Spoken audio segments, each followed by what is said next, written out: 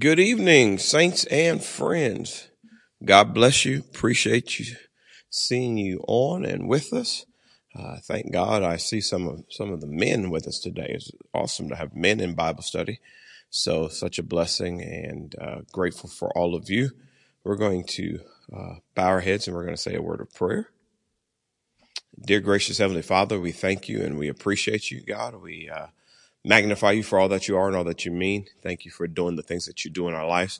Thank you for bringing us to the place that we are, where we are loving you and being loved by you, mainly being loved by you, which helps us to love you. So God, as we study your word, give us clarity, give us wisdom, give us strength. And we thank you for it. In Jesus' name, amen.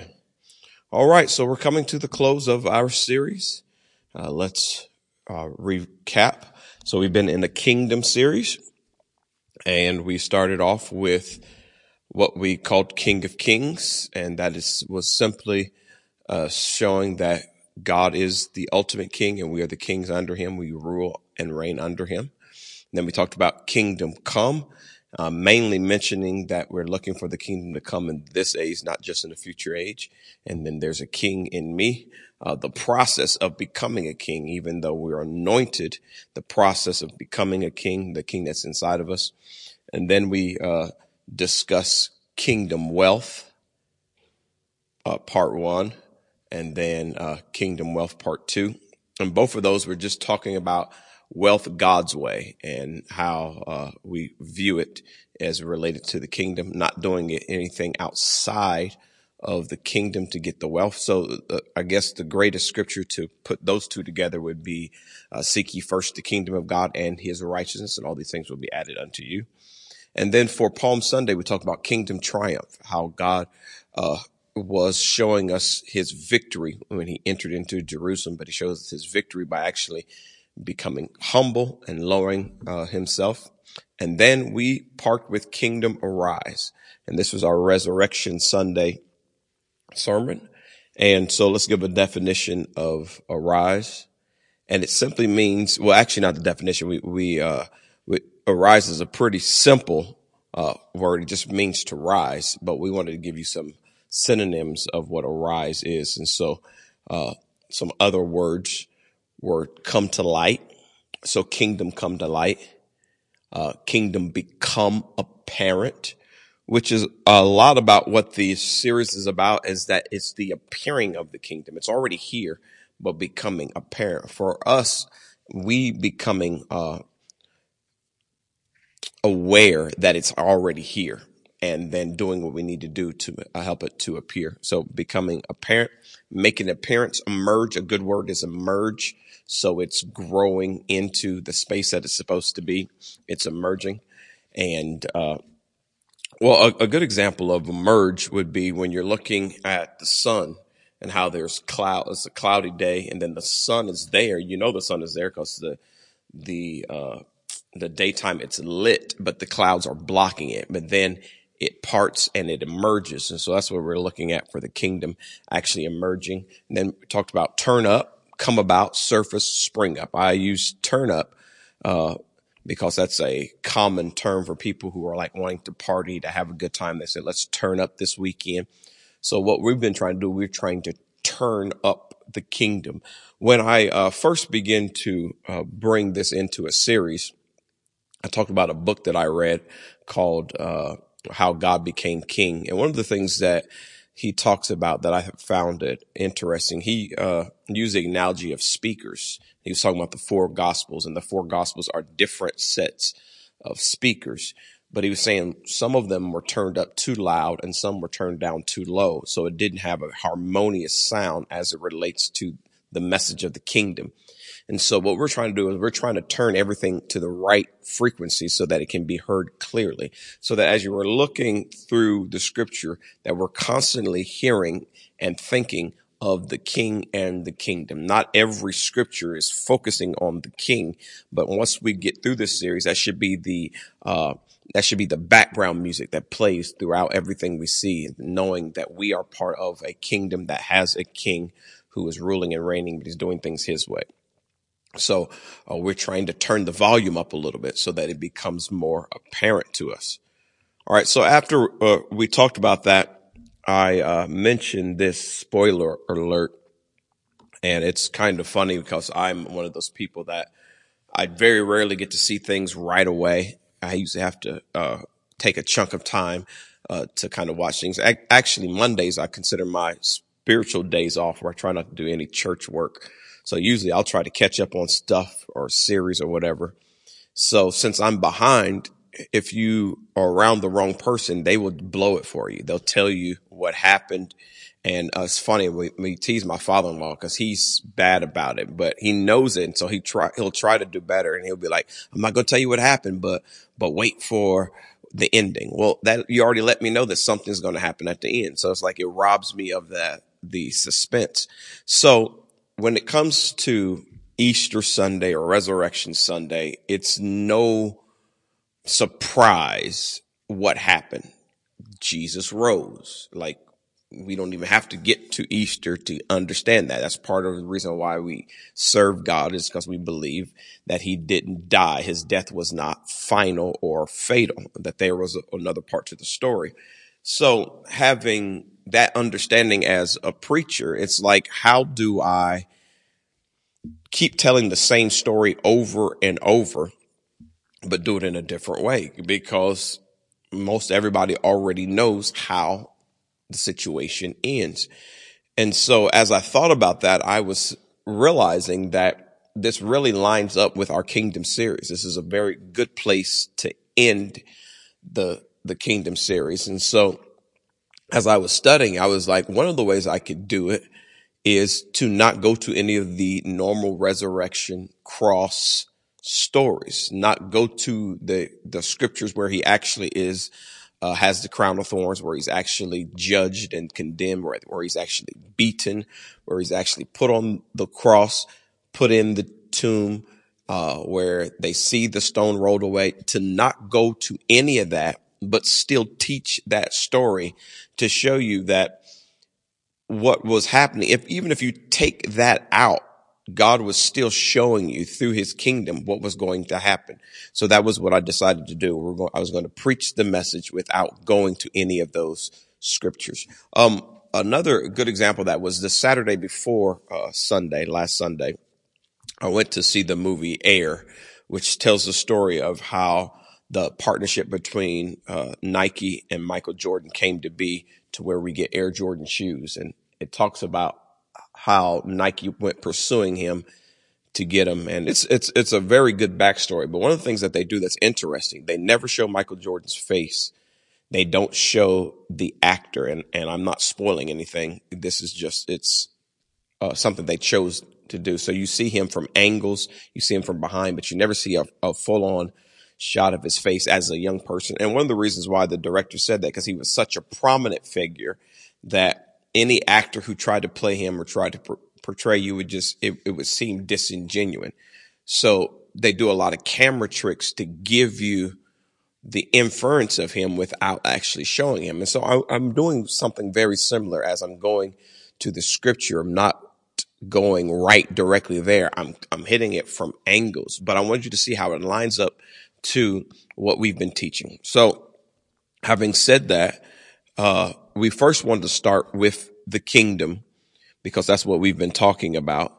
But there were several times where Jesus was describing the kingdom. So first of all, that's what he preached. Jesus came preaching the kingdom. He did talk about repent, but he preached the kingdom the majority of the time. John the Baptist, he talked about some repenting, but it was mainly Jesus's main message was the kingdom. So he was constantly trying to get them to have glimpses of it, or what it would look like. He was trying to paint the picture. And it wasn't just that he thought that they were going to get it, because he knew a lot of it was going to be missed on them, because they were only looking for a literal physical kingdom. So much of what Jesus was going to do, they were going to miss. But he was planting seeds. He was setting something up that when we go back and look at it, and then we go even further back and pick up the Old Testament, we see actually that this is a painting that was being constructed the whole time. We are right now in the middle of the ending of this big picture, but it's been painstakingly with detail. It's been building. The plot has been building the whole time into this point. So even back when Jesus was on the earth, he was dropping hints and he was showing things. And now we can go back and pick up those hints, and it becomes more loud to us, more strong to us now that we are on the other end. There's something that I've seen in interviews that I find interesting. I hear people say, if you could go back and tell your 10-year-old self anything, what would you tell them? Or if you can go back and tell your 18-year-old self something, what would you tell them? And as a 46-year-old man, it's what I would tell the 10-year-old self is totally different because I have so much context now. I've seen myself from a young child all the way to 46. So what I would tell a 10-year-old is so much, my 10-year-old self is so much more profound than I told myself at the time that I was 10. So similarly, when we are looking at the Bible and we're on this further in, we can see things differently. We can see stuff unfolding and we can put pieces together, and it can be so exciting for us because we're seeing the bigger picture and we're so much a part of it, and we realize what God has done. And so that's one great way to actually study the Bible, studying it based on the knowledge that you know now, but also studying it as if you didn't know anything at all. Like, what would it be like if you were in that time? Strip yourself of what you know and then go back and read it again with what you know. And when you put the two together, it really gives you so much context. It really inspires you because what it shows you is that God is very detailed and he has a master plan, and he's just plunking away, putting his plan together. And now it's starting to unfold in our lifetime. So it's really amazing. So that's kind of the context that I was thinking of. So we decided we were going to look at the kingdom first. So the first verse I went to was Mark 4:30. So in this particular chapter, Jesus tells several parables, and many of them have to do with the kingdom, but many of them have to do with the kingdom and seed. But when it comes down to verse 30, it's almost like he's trying to add one more thing to really bring it home. So it's this way. It says, Jesus said, "How can I describe the kingdom of God? What story should I use to illustrate it?" In other words, he was saying, after I've told you all these other things in this chapter, how can I really describe it? And one of the reasons why he says that is because at the beginning of the chapter, he tells this story and the larger audience didn't catch it. The larger audience didn't know what he was saying. The disciples came to him privately. It was like, okay, what were you talking about? So he begins to tell them, he said, because it's given to you guys to know the inner workings. So I'm explaining to you. So he goes back and explains the story that he told the larger crowd. He gives full detail to it, explains it all the way. And then he keeps going and keeps adding things. And so when you get to this point, he's like, okay, how can I illustrate? It's almost like a teacher trying to think, I need my students to get it. What else can I say? And so he comes up with this thought. This is how I can illustrate it, because he was really trying to bring it home to his disciples. So for us looking at it, this gives us a really good glimpse of what the kingdom is like. So let's go back to it again. How can I describe the kingdom of God? What story should I use to illustrate it? All right. So verse 31, it is like a mustard seed planted in the ground, and it is the smallest of all seeds. So one of the things he's trying to get them to know that it's going to go unrecognized because it's small. It's not coming with large fanfare. It's not coming with a parade. It's actually coming very small. One of the reasons why it's coming small is because there is another kingdom occupying right now much of the space, which was not just the governments, not just literal governments, but the actual satanic demonic kingdom. Ever since Adam and Eve messed up, Satan comes in and he begins to set up territory. So by the time Jesus shows up, Satan's kingdom is in full effect. So he's like, my kingdom comes with me, but it's going to come small. It actually has to be a sneak attack, a surprise attack. And not because God was afraid of Satan, but because God had already dealt with humans, and humans had already turned their back on God and hooked up with Satan. So if God doesn't come small and if he doesn't come strategic, it'll just be a waste again. And the scripture says that Jesus was the last Adam. In other words, we tried it the first time with Adam and Eve. They messed up. So I'm bringing someone else, but he's going to finish what Adam started. But I can't just show up on the scene. I got to really weave it in there. I've got to do it like very, very small. I got to make it happen. There's another thing that I've seen, like you can look at maps or pictures of the United States, and it looks like a picture of the United States. But then when you get closer, it's actually individual pictures of people. But the way that they put them together, when you stand far back, it just looks like a map. It just looks like a picture of the United States. But there's actually individual pictures. And you see that in a lot of things people do that. I even seen someone recently draw a picture, I think Malcolm X.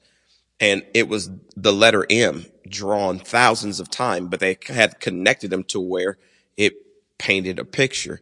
So that's what God was doing with the kingdom. He was bringing something small that they weren't going to catch. You really had to get in close to see what was going on. So he said, it's like a mustard seed planted in the ground, the smallest of all seeds. Verse 32, but it becomes the largest of all garden plants. It grows along branches and birds can make nests in its shade. So one of the very smallest seeds actually produces one of the tallest, largest plants. So such a large plant that actually birds can nest in it. Birds normally nest in trees and high places, but this is something that's would be in a garden. So just because it starts small doesn't mean the ending is going to be small. And so the picture that I wanted to kind of bring up for that was this picture of a penny and a mustard seed. And I've actually held a mustard seed and it's tiny. This is really blown up. So this almost looks like a lemon head, but it's just showing the context between a penny because a penny is small. But a mustard seed, if you actually hold just one seed in your hand, it's smaller than the ant. It is like really, really tiny. And so this picture, once again, it shows that comparison compared to a penny. The penny looks so much larger. But then this other picture shows how the mustard seed plant, after being planted and not really cultivated, just allowed to grow, how huge it is. And it's even in a desert place where there's not a lot of water and life and vegetation, but still that seed was able to produce all of that.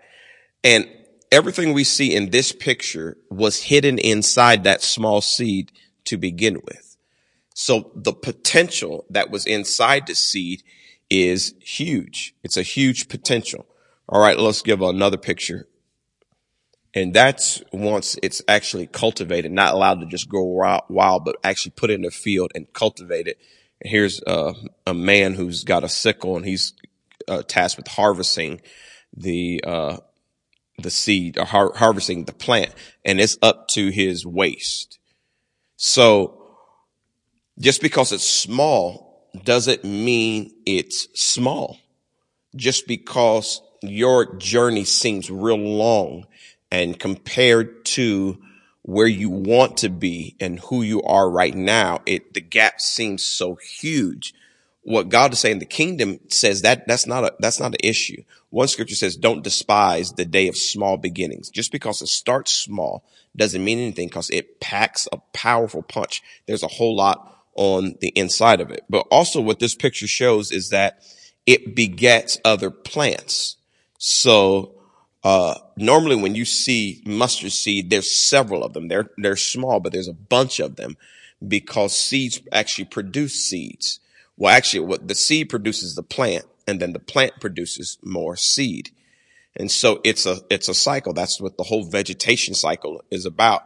The seed produces a plant, then the plant produces more seed. And then if you just keep the process, you'll have a field full of it. This was kind of interesting. It reminds me of just being in Indiana and seeing rows and rows of cornfields, but they didn't start like that. It started with one seed, and that seed was able to produce. So that's what the kingdom is like. The kingdom is like that. So what about the king? Is the king similar to the kingdom? The kingdom is like a small seed that's able to grow. Well, is the king similar? So let's look at his own words. Look at John 12:23. Jesus replied, now the time has come for the Son of Man to enter into his glory. Now, up until this point with what we preached, we already know he is the king. So conventional wisdom would say that if he's going to enter into his glory, it's going to be really majestic, a bunch of pomp and circumstance. But knowing what we already know about Jesus, when he first showed up, he shows up in a manger, not in actual, even in a hotel room. There was no room in the inn. He's in the manger. So everything that we know about him has actually been opposite than what you would think of glorious and majestic. Now, of course, he got some steam and some fame as he began to do miracles, but he only did that for the people. He never did that for his own shine, because sometimes he told people not to even tell who he was. Don't even say anything about this. Like when he healed one leper, he said, just go straight to the priests and make sure you're declared king, but don't say anything about me, because that's not what he was trying to do. Like I said, he was trying to come in subtly because he was working on something that was much bigger than Israel, which was you and I. He was working on something larger. So he was taking his time. But when he says he's going to enter into his glory, it would seem that maybe something powerful is going to happen. So let's continue to read verse 24. Then he says this, I tell you the truth. In other words, I want to make this very plain to you. I'll tell you the truth. Unless a kernel of wheat is planted in the soil and dies, it remains alone. But its death will produce many new kernels, a plentiful harvest of new lives. So he's actually telling the story that I just told you, that seed have to go into the ground and then they're able to produce more seed. But what he adds something that I didn't say, that the seed actually has to die. So life actually has to come through death. And the point that he's making, and we'll go back to it again, the point that he making is that unless it dies, it remains alone. So that really covers the whole gospel story right there. We can take it back to John 3:16 that says that for God so loved the world that he gave his only begotten son, that whosoever believeth in him would not perish, but have everlasting life. But if we do it like a math equation, you got God, you have a son, but God wants a family. So in order to get the family, he gives up the one son. In other words, he makes the son the seed. But the problem with the seed has to die. It can't live. So when Jesus and God come up with this plan, and I'm just, being facetious. I don't know how it worked in heaven, but when they have this plan and Jesus says yes to it, he knew he was actually coming to die. He was going to be born to die. And so then it also says, but its death will produce many new kernels, a plentiful harvest of new lives, which is you and I. So Jesus knew that he was coming to sacrifice his life for us. So I skipped over to verse 27. Then it says this, now my soul is deeply troubled. I want to stop there for a second. So if Jesus knew he was going to die, why, once he got close to it, why was his soul deeply troubled? He already accepted the assignment. He came specifically to die. He came to be the seed. So why would he be troubled? Well, here's the problem, is that he had to die, but he had to die full of sin.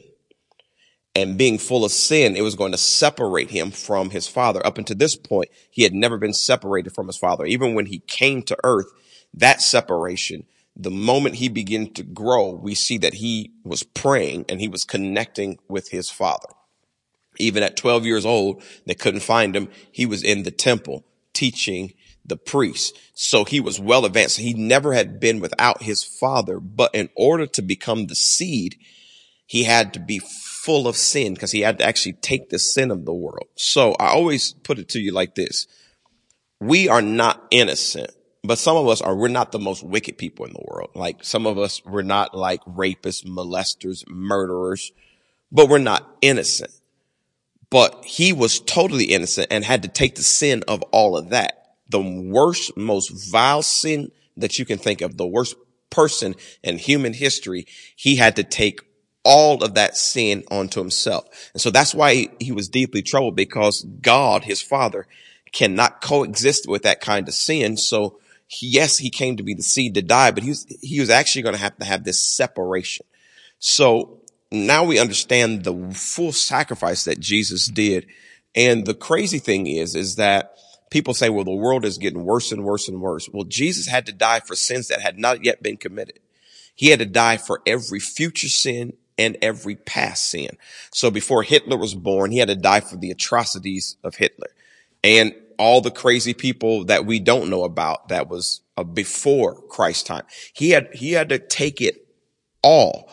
And he was actually telling his disciples, warning them that this is how it's going to be. So that explains why he was deeply troubled. His soul was deeply troubled. Then he says this, should I pray, Father, save me from this hour? But this is the very reason I came. In other words, he's saying the relationship I have with my father, I can ask him to just call this off. Let's go back to the drawing board. Let's figure something else out, because the people you created, they've made such a mess and sin has become so rampant that if I step into this, there's got to be another way. But then he says, but this is the reason I came. I didn't come just to heal people. I didn't come just so people can say, oh, look at Jesus, Jesus, Jesus. I actually came to die, and I came to be the sin sacrifice. In the old days, it was called the scapegoat, where they would actually put the sin of the people onto the goat and sacrifice that, or put the sin onto the lamb and sacrifice that. He said, I now am the once for all sacrifice for all time, and I have to have all sin on me. So that kind of ups the ante a little bit. Verse 31, it says, the time for judging this world has come, when Satan, the ruler of this world, will be cast out.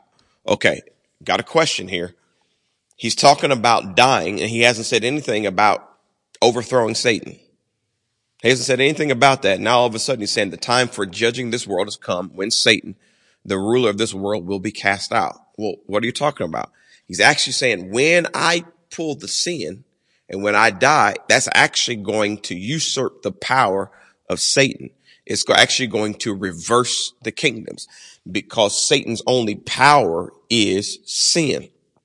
When I handle sin is the moment his kingdom is going to begin to erode. Now, we talked about it earlier in the series. It wasn't like a snap like this and it's Satan's kingdom toppled, but it's just like little by little, like the sand on the seashore when the waves come and how it pulls the shore with it. So you could be walking dry on the sand, and then over time, the next thing you know, you're like, man, I'm ankle deep in the water. I didn't move, but the ocean is coming and it's grabbing and pulling that sand from underneath.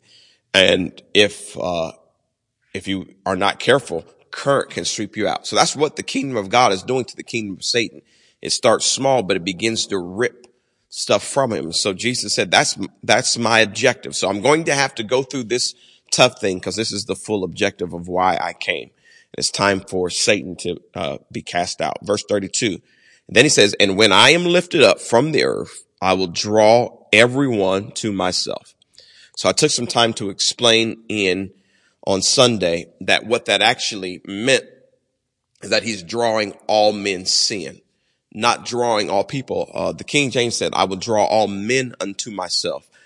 And so some people will be like, well, not everybody believes in Jesus, so how could that have been true? But it really means he's drawing all men's sin. So that's why I need to be lifted up the way I'm going to be lifted up, because when I do that, I'm actually going to become a magnet for sin, and I'm actually going to be drawing all sin to me. And then when I'm crucified, I'm actually taking that sin to the grave. And so verse 33 said, he said this to indicate how he was going to die. So from the top, when he began to talk about unless a seed dies, to the end where he talks about if I be lifted up, both of those, he was talking about how he was going to die. So for lack of better words, I decided to choose a picture. So here's this picture of Jesus being nailed to the cross by Roman soldiers.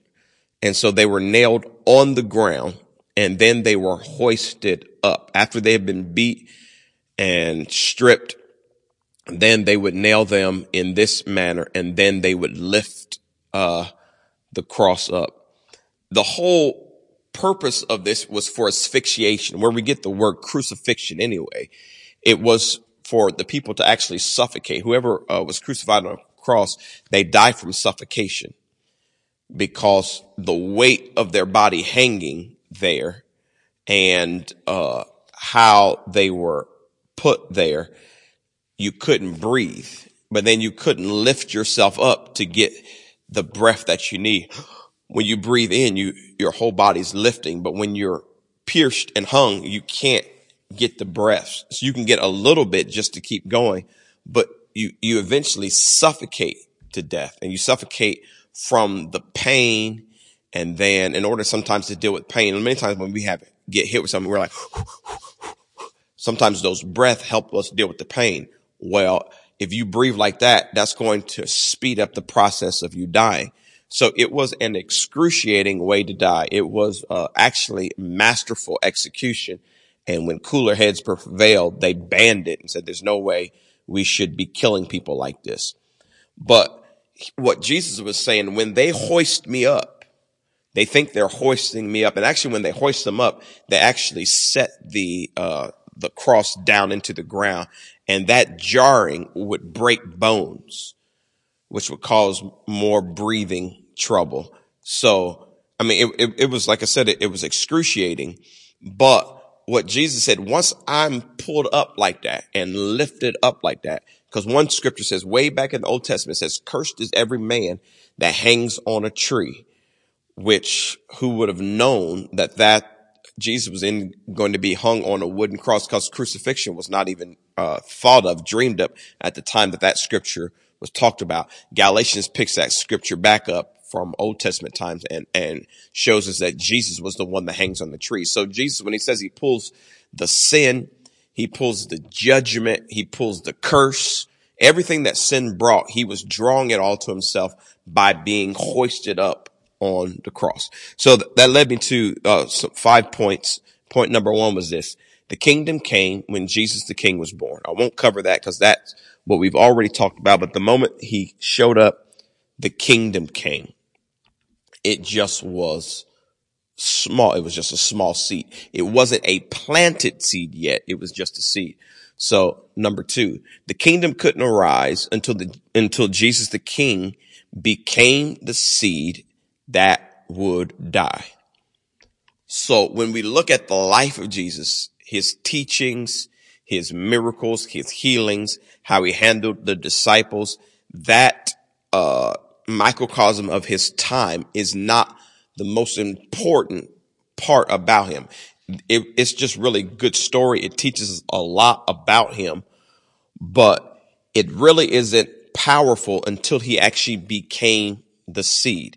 And when he voluntarily sacrificed, that's when he really became the seed. So he wasn't the savior until after the resurrection. He wasn't filled with sin until he actually became the seed. So a lot of the stuff that we see about Jesus is just to show us how powerful person he was, the type of life that he walked, how he lived. But much of that was really for Israel. It was really to fulfill prophecy. It doesn't really become very close to us until he actually becomes the seed. But it was prophesied way before. At the beginning of time, it was prophesied about it. So we're going all the way back to Genesis chapter 3. So when you look at the way the Bible is laid out, Genesis 1 deals with the creation and recreation and formation. Genesis 2 actually talks about humans. That's when we begin to see Adam, Eve, and the garden. Genesis and the fall. Genesis 3, we see the curses being laid out. So this is early on in humanity, and this is what the scripture says. This is what God is talking to the serpent.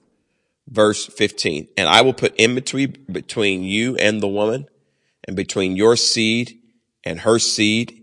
He shall bruise your head, you shall bruise his heel. So the prophecy was that the seed was going to crush the head of Satan. So Jesus couldn't crush Satan's head until he became the seed. Early on, we see that Jesus was tempted by Satan. He avoided the temptation, but he didn't overthrow Satan. Now, he did cast demons out of people, but when Satan and Jesus were face to face in the scripture, we don't see anything. We don't see Jesus do anything because he couldn't crush him until he became the seed. So having said that, let's look at this. Seed germination. Seed germination. So I was talking that idea, the idea of seed germination was just like really in my head. And I couldn't figure out how it connected, and the Lord helped me connect it. But I started looking at kitty pictures to explain the process. So in human form, there's gestation, but in seed form, it's called germination. Gestation is what happens with the embryo in the womb, but it's very similar what happens with the seed, and it's called germination. So as I looked at it, I found out these are the things that a seed needs to grow.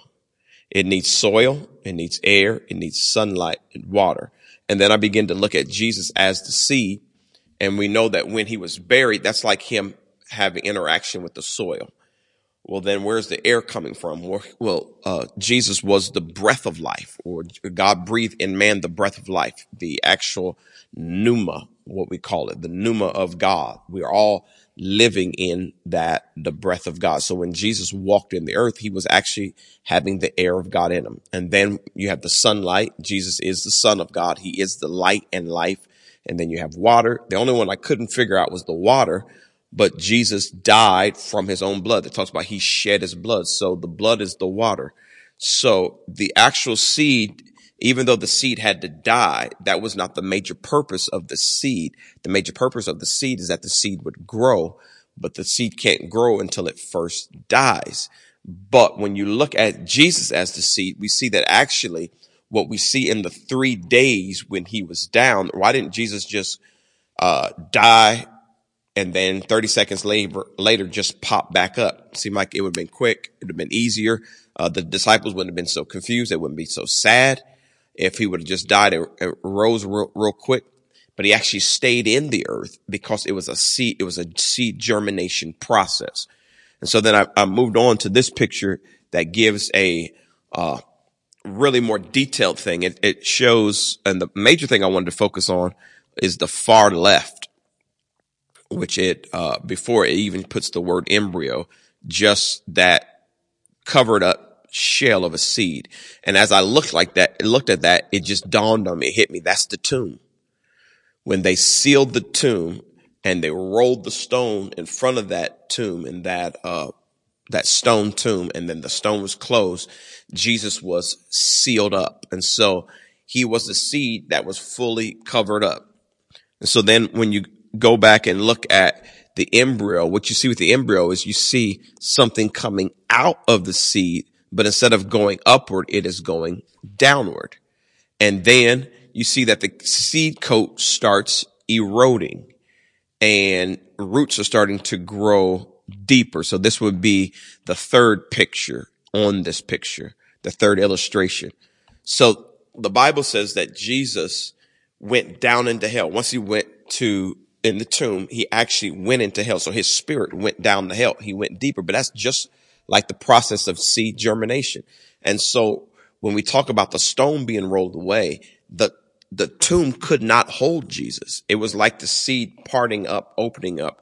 It is actually a beautiful thing. And then the fourth illustration is the cotyledon, which I don't know much about that, but you see that the seed coat is almost all the way gone and the roots have gotten deep.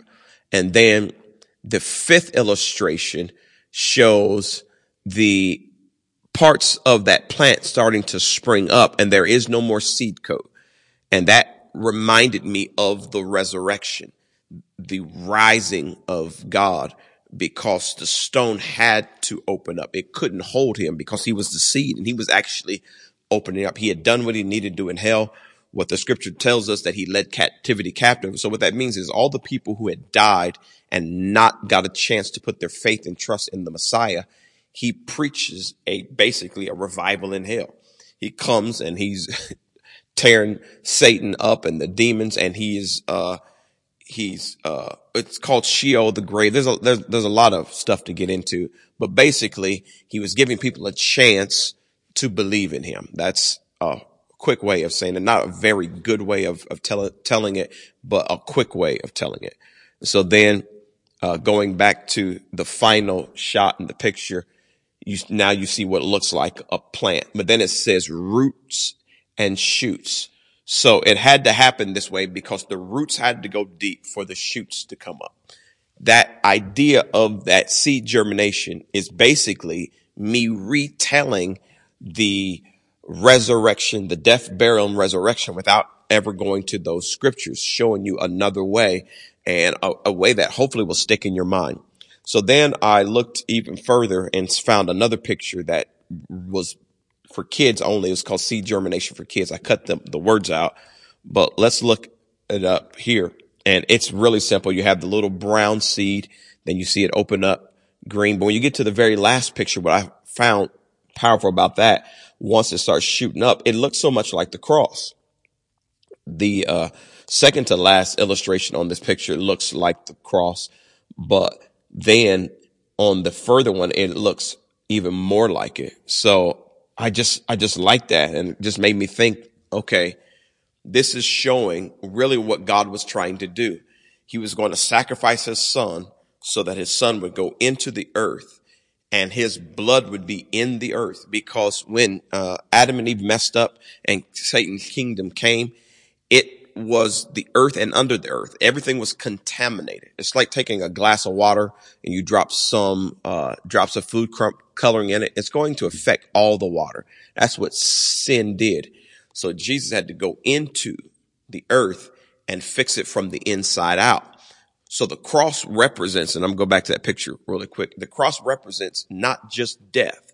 So when we see the cross, we shouldn't just see death and sacrifice. It represents that. But it also represents burial and resurrection. So the cross represents life. So God had to go to the cross to actually produce the life that we need. Now, with that understanding, I came to point number 3, which says this: the kingdom allowed Jesus, the king, to become captured and killed by Satan.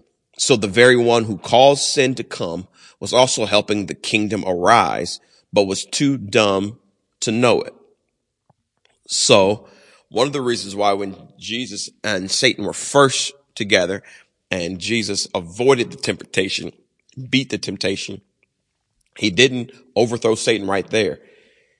He stays in the earth and he allows Satan to almost hang himself. Actually, honestly, Judas, who betrayed Jesus, he literally hung himself. He allowed Satan to have part in the crucifixion, because in Satan's mind, he was closing the casket, closing the tomb. He was getting rid of Jesus once and for all. And he thought he would get away with it because the majority of the people didn't even believe in Jesus anyway. So it wasn't going, he wasn't making a big, dent, so to speak. So let's kill him, get him out of the way. Let's stir up everything. Now, in the beginning, when Herod heard that, something like a king was coming when Jesus was born, they tried to kill all the young people. So they didn't get it there. And there was other times they tried to kill throughout the process, but this was the perfect time because the religious leaders were in on it.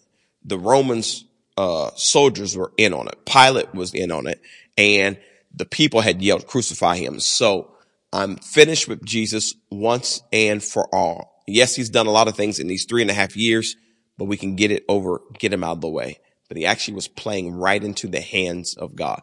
And so what I shared on Sunday morning was the plot twist, how this was actually in the plan of God. This was in the kingdom. And it was all part of what God was doing, because God was going to hide all that sin inside the seed and take that seed into the soil and wash that seed with his blood and then break it open and cause it to have roots and shoot and come back up so that the kingdom would now have life, so that everybody now has access to life through one man's death. In later in the New Testament, it says through one man's transgression, all were condemned sinners. Now through one man's act of righteousness, all can be made righteous. So it was an exchange, but he allowed Satan to be the major player in it because he was overthrowing him. And so, in 1 Corinthians 2, Paul makes this statement: none of the rulers of this age understood it, for if they had, they would not have crucified the Lord of glory.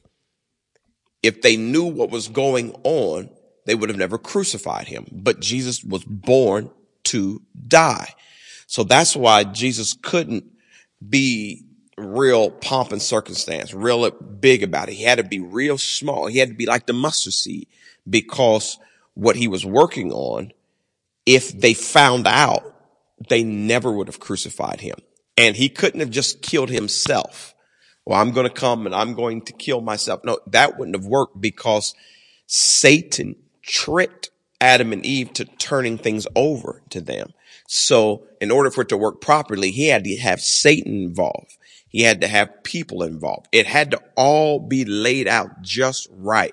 It took several thousand years for Jesus to come on the scene, but everything had to fall in place, and it was all lining up. And then on the cross, and I didn't share this on Sunday because I wasn't going to the scriptures, but on the cross, he makes this statement: it is finished. Because everything had lined up. This is the final act of the play. And now I'm going into the ground. I'm giving up my last breath. I'm dying. They're going to take me off the cross. They're going to put me in the tomb. But then the seed germination is going to begin to happen, and the kingdom is going to be able to spring up from here. So look at what it says next from this verse. None of the rulers of this age, none of them understood it. But then verse 9, but as it is written, eye hath not seen, nor ear heard, neither have entered into the heart of man the things which God hath prepared for them that love him. And so Paul is making the connection to regular humans. And normally when people preach this verse, they're talking about the future of a human. Like, man, eye hasn't seen and ear hasn't heard what God wants to do in your life in the future tense. And that is accurate, but it doesn't paint the full context of the verse. In the full context of the verse, the rulers didn't see what was going on, or else they wouldn't have crucified him. So the full context of the verse is your enemy can't see what God is doing. So when you, like Christ, become a seed and you're in a process of dying and you're losing things and things are being stripped away and it doesn't look like stuff is working out, and sometimes you're getting frustrated, God doesn't fix the frustration, because he's not trying to frustrate you. He's trying to trick your enemy. And then he turns it in your favor. And you're like, wow, God made a way. And what God was saying, I was making a way the whole time. All things work together for your good, but I couldn't let your enemy know that. So I can't see it. Ear can't hear it. But if you love me, I'm going to work it out. I'm going to turn it in your favor. And we can look at Christ, because it did not look like he won on the cross. It doesn't look like the kingdom was advancing, but the kingdom actually took its greatest leap forward. But he did it through dying, but not just dying to rise or dying to grow. So it was all a master plan, but the plan still goes in now, that sometimes in order for us to go upwards, we go downwards first. So point number 4, when the king got up, the whole kingdom got up. Now the kingdom can arise in you and me. So like we showed the little tiny mustard seed, and then we see a field full of it. That's the king. He said that's what the kingdom is like. But first, it had to happen in Jesus, that main seed, him being that seed. And so that when he sprung forth, then the whole kingdom can spring forth. But first, the kingdom does not come, because the Bible says the kingdom doesn't come with observation.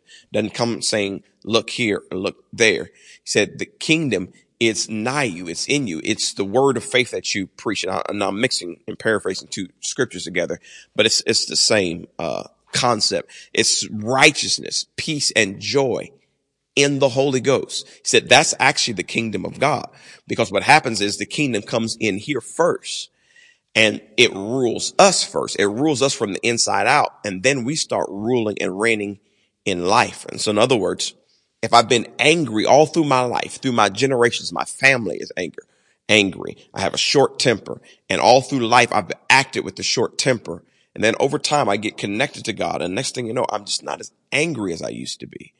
I don't function like I used to. What's happened, the kingdom is getting up in you because of what Jesus has done. And now your sons, you're teaching them to be less angry. Now, generations later, the generation that used to be angry is now a generation that's peaceful. That's the kingdom of God. It's actually making changes, but because it comes small and slow, it doesn't look like what it is. And Satan doesn't pick up on it, but the whole time, the kingdom of God is arising. So when the kingdom of God comes up in us, that's where things are making a difference. So when you get excited about coming to church, and somebody may say, well, why would you get excited about coming to church? It's like, I can't even explain it. It's like, it's something in here. Something jumps inside of me. It's the kingdom of God rising up in you. It's a consistent resurrection happening inside of you. And then that's what impacts the world around us. So looking at our final verses, Isaiah 61 says this. And so this was prophesied through Isaiah before Jesus even showed up. So it shows how, another thing about the cross is like this, and then it goes this way. So what the cross does, it connects the Old Testament and it connects the New Testament in one person, which is Jesus on the cross. So now Old Testament scriptures make more sense to us. Before they were just for Israel, but now they make sense to us because Jesus connects them in the cross. And so picking up an Old Testament scripture, arise, shine, for thy light is come, and the glory of the Lord is risen upon thee. Well, upon is a word we don't use too often, but it's two words, up and on.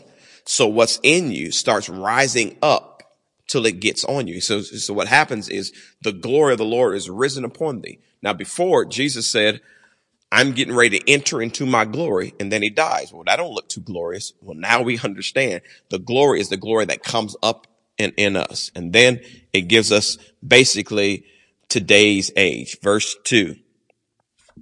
For behold, the darkness shall cover the earth, and gross darkness the people. So here, one moment you're talking about glory. The next moment you're talking about it's about to get dark. It's going to get even darker, and the whole earth is going to be covered with darkness. It's like, this doesn't seem too glorious, God. But remember, he's the master screenplay artist. He's showing us something very masterful. He says this, but the Lord shall arise upon thee, and his glory shall be seen upon thee. So let's put it all together and make it make sense for us. So this is what is going on. The world, many times because the kingdom is hidden, they're not going to see it. The only time they really see it is when things get dark. Most people, if life is peachy keen, they have no need for God. They have no need to reach for God. They have no need for church. But when things get dark, and it's not God making things dark, the devil, that's what he does. He's trying to get back. He's trying to get his kingdom back. So he starts making things dark. That's what he does. But what God says, we don't worry about that. Because the darker things get, the more the light is seen. And I say it all the time on our phones. We have flashlights. If I turn my flashlight on, which actually I think I'm going to do, I'm going to turn my flashlight on. You can see it a little, but it's not doing a whole lot. The only way it'll do a whole lot is if it gets extremely dark. Then that light. So light is always light. But light is actually stronger the darker it gets. So when the Bible says that the glory is going to rise up in you and you're going to shine, the day you accept Jesus, you immediately begin shining. But most people don't see it until it gets darker. And now as the world gets darker and we shine brighter, people begin to switch and they always want to come to the light. And so then we share this final point. Point number 5, get thee up, kingdom, get up in me. So this was a declaration that we said, and I will just go ahead and declare it. Get thee up, kingdom, get up in me. So as we think about the resurrection and him rising up, he went down purposely, but he rose up with all power in his hand. And God, when it's my time to shine, rise up in me and let me shine and let me make a difference. So this closes our kingdom series. But the idea is we are going to be kings in this land, shining bright. Like when they say from sea to shining sea, we become the sea to shining sea in the world in today's age, not just when Jesus died and rose. No, right now we become the beacon hopes of light for the world by allowing God to rise up in us. So kingdom rise. And then we had our DT youth and they did a special presentation. And so it was a beautiful day. So let's pause and reflect with a word of prayer. Dear gracious Heavenly Father, God, as we see what you've done for us, God, and how it was all hidden in your plan, it was all hidden in the story. You knew exactly what you were doing. But God, it is a perpetual thing, a continual thing, because the Bible says the same power that raised Jesus from the dead, it dwells in our mortal bodies. So even in our fleshly, weak bodies, there's a resurrection happening in us on a daily basis. And God, as we keep getting up and keep pressing forward, let us shine in a way that will draw people, men and women and children, to say, what must I do to be saved? And let us help a generation with the light of the gospel of the glory of Jesus Christ. And we thank you for it. In Jesus' name, amen and amen. God bless you all. Have a great and wonderful week. It's always good to be with you. Hopefully that you carry that resurrection power in you, not just around the Passover time, but on a consistent basis. Amen. Bless you.